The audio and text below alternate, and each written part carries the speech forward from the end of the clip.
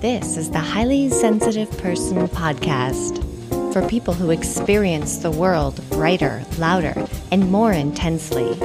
Join me on a journey of acceptance of our highly sensitive person traits.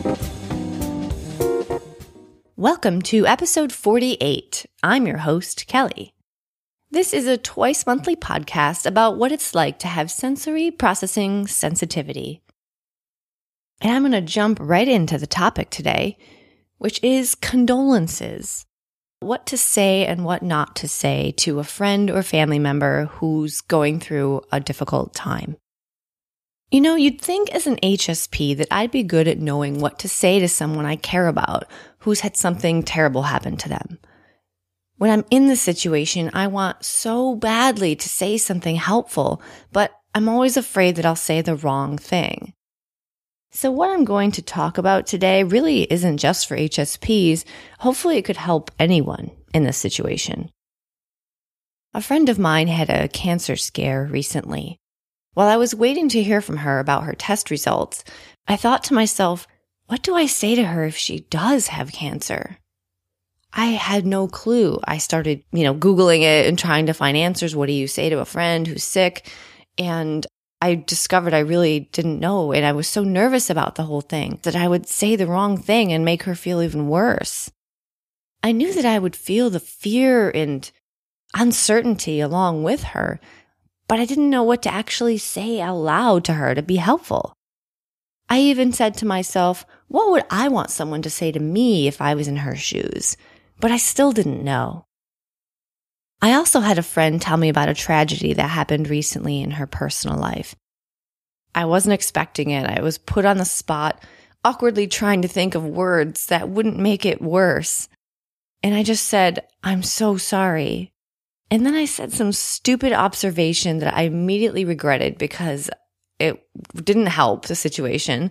And I could feel myself panicking. I wanted so bad to be a good friend and to say the right thing to help her, but I didn't know what. So then I just really closely observed her face, her words, and her body language to try to gauge how she felt, whether she was kind of okay with it or if she was about to burst out crying. I didn't want to say nothing and have her think I didn't care, but then I didn't want to ask questions and appear to be prying and dredge up her sad feelings. So I asked her, do you want to talk about it? Because it seemed like a safe thing to say. Like I said before, I've Googled this topic. I've tried to educate myself on what to say to people in these situations. And one thing I've seen often mentioned as one of the worst things you can say when someone tells you bad news is this: I know how you feel. Yeah, you're not supposed to say that. And the reason you're not supposed to say it is because you probably really don't know how they feel. Unless you've been in the 100% exact same situation, then you don't know how they feel. And when I learned that this was a bad thing to say, I felt bad because I'm pretty sure I've done this in the past because I thought it was a way to relate to someone by saying, oh, I know how you feel. But what it really does is turn the conversation back to me instead of my friend who's in need, which is bad, of course. So I really try not to make that mistake anymore. As you can see, I had so many questions about how to deal with giving someone condolences, and I knew just who to ask for help. I contacted the condolence coach, Deborah Chapa, for her advice. She's a frequent commenter on my blog, and I always appreciate her wise, gentle perspective. So the tips I'll list in the rest of this episode are all thanks to her. I'll have a link in my show notes to her blog so you can learn a lot more from her and get some great advice. And those show notes will be at highlysensitiveperson.net/episode 48. Okay, so Deborah says that one of the most helpful responses to hearing sad news is to listen. Not a huge surprise, really. And it might sound simple or passive, but it isn't. Listening to someone share about a situation that changed their life or scared them or threatened them is really a gift. But one thing to be aware of is when you're listening, be cognizant of your body language as you listen to their sad story. because some gestures and expressions are supportive and some are not. For example, supportive body language would include things like eye contact, a tilt of the head, an occasional light touch on their arm or shoulder, or a general stillness or calmness. If you are experiencing a stress response to what you're hearing, you might exhibit body language that reflects that, like a lack of eye contact, crossed arms, fidgeting, sighing, looking at your watch or phone, physically moving away from the person, or even laughing, like nervous laughter. So try to be aware of your body language. And respect what you can and cannot listen to. Look, truthfully, some people don't know when to stop sharing or how to leave out gruesome details. If you reach a limit, you can set a boundary by saying something like, "I'm so sorry, I have to go now. I have fill in the blank appointment, but you will be in my thoughts or prayers, whatever is appropriate." So what are helpful things you can say when you are in these awkward, delicate situations? Beyond listening quietly, you can express your concern with remarks like these. "I'm so sorry. How are you? Do you want to talk more about it?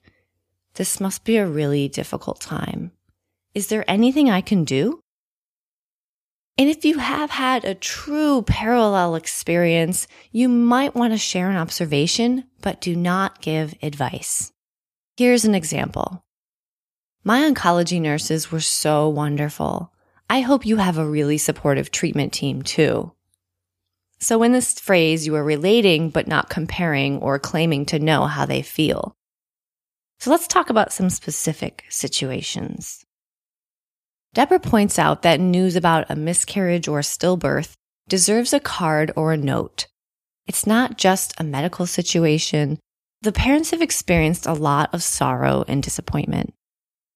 On Deborah's blog, she has suggestions on how to write a note like this, and I'll have a link to that in the show notes.